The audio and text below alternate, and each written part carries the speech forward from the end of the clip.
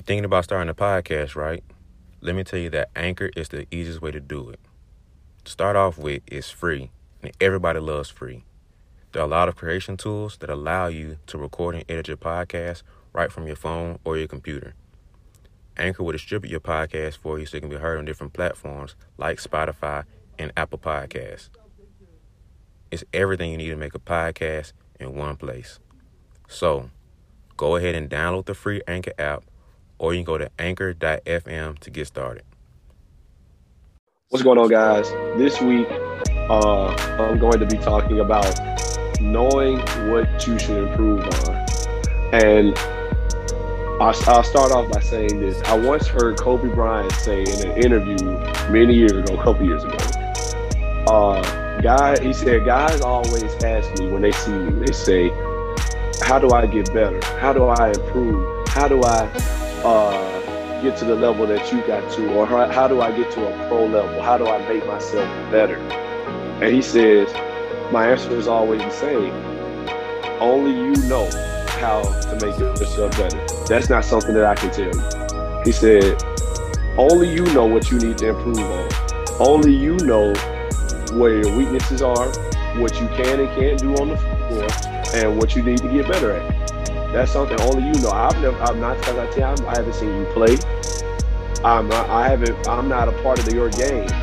Your game may not be the same as mine, but only you know what you stand to get improvement in. And so I want to talk about that a little bit today, because not about myself, but about certain guys in the league who have been in the league 6, 7, 8, sometimes 9, 10 years, that have obviously not improved on the things that have been hindering them and have been weaknesses for them for their entire time in the league. So what brought me into talking about this today was none other than Draymond Green.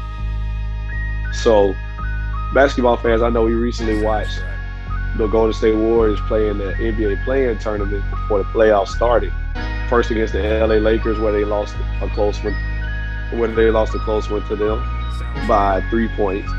And then again, they get a second round chance against the Memphis Grizzlies, where they lose in overtime by 5. Stephen Curry, who was at the time pretty hot, shooting the ball well, doing the bulk of the scoring for his team, get double teamed at half court, where the Memphis Grizzlies completely leave Draymond Green open, leaving him with a wide open three, a wide open lane to the basket, anything he really wanted to do. And he could not make a decision with the ball and decide the best way to score. This brought me to talk about this. How are guys playing at such a high level for such a long period of time, not improving on certain things? Now, don't get me wrong, I love Draymond Green's game. I'm not a Draymond Green fan, but I completely respect his game. Draymond Green is a defensive player of the year, first team all defensive team several times, and an NBA champion. Great player, great facilitator, great basketball IQ. But this past season, Stephen Curry was second in overall MVP voting, mainly because people watched the Golden State Warriors play this season and said Steph has no help. He's doing it all himself.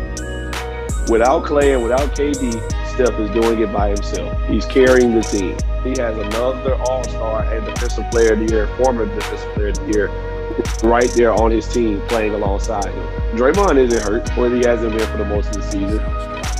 Draymond isn't gone. He isn't on a different team like KD. Draymond is right there. He was there for the playing game. He was there for the majority of the season. And yet we look at the team and we say, wow, Steph has no help. So I want to talk about this because we've always looked at Draymond Green as a great defensive player. We've never looked at him as a scorer. He's never, in his entire career, averaged more than 14 points. So he's never been a prolific scorer. He's always averaged over 5 assists, with the exception of his first 3 seasons. He's averaged more than 5 assists every year since. This past season, he averaged almost 9 assists a game, and he's always averaged steals and close to a block a game over his career. But we've never looked at him as a scorer. Nonetheless, we still should not look at Draymond Green as some. Why does the defense rather look at Draymond Green as somebody we can leave over? As we just saw in the clip, we see the Memphis Grizzlies make a conscious decision to say, Steph won't beat us. Whatever Draymond Green does with the ball, we'll deal with. And that is sad for a former All-Star. For them to make a decision, it was obvious that they said, nope, Draymond can do whatever, but Steph won't win the ball game for y'all. And they had to go to overtime with that.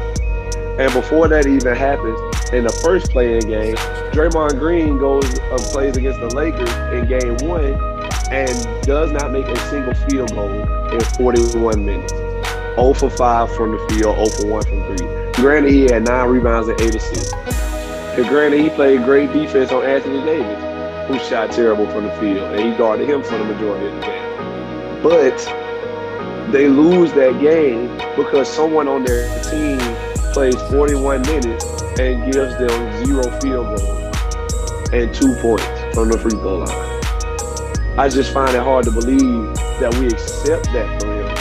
And like I said earlier, Draymond Green is still a great player. I take nothing away from Draymond.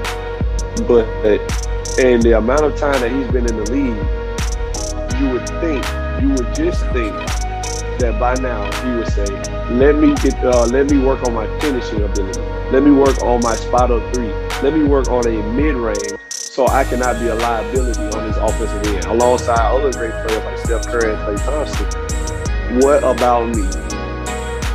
And this is something that kind of touches home for me because I'm a Giannis Antetokounmpo fan. And people mess with me all the time about Giannis Antetokounmpo. Oh, he doesn't have a jump shot. He has no skill. He can't do anything but dunk. He can't do anything but lay the ball up. And to an extent, that's kind of true. And I hate that about him. I wish he would work on these things because I feel like his ability to just dunk on someone, just to lay the ball up over someone with his athleticism and his size and his height is a crutch almost to him because he hasn't learned anything past that. Or maybe he's tried and it's just not coming to him. But as of right now, we can't say that. We can't say he has a whole lot of skill. We can't say he has a great jump shot. We can't say he has many scoring moves that aren't finishing around the rim. Right now, we can't. And it's time for him to work on these things. And I say that because I can relate to these guys.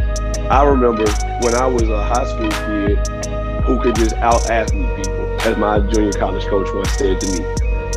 He said, Nelson, sometimes you get rebounds just because you out-athlete people. But if you learn to box out, your rebounds will increase. When I left JUCO and I went to Columbus and I came here to Columbus State, my coaches said, Nelson, you can no longer out-athlete people here. This is a higher level. Guys are just as athletic or bigger than you. There'll be guys that's 6'9", 6'10", sometimes 7 foot that you'll have to guard and play against every day.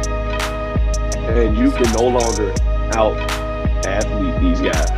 You have to be skilled. You have to be disciplined. You have to do the things that make you a good basketball player. And so that is what I currently have to struggle with and work on. So here we are, years into these guys' careers, and they are still not working on the things that they're clearly lacking in. Not just Draymond, not just Giannis, guys like Ben Simmons, guys like Giannis' younger brother, Thanasis, guys like Joel Embiid, who's developed somewhat of everything in the game, but then somewhat relies on the jumper so much because he feels like he's good enough at it. So these are the things we have to, as players, we just got to keep grinding these things. These are the things we can't forget about. When we want to be good, when we want to go from good to great, we have to grind the things that we know we struggle with. And that's all I wanted to say. I appreciate you guys for listening. Please tune in next time. We out.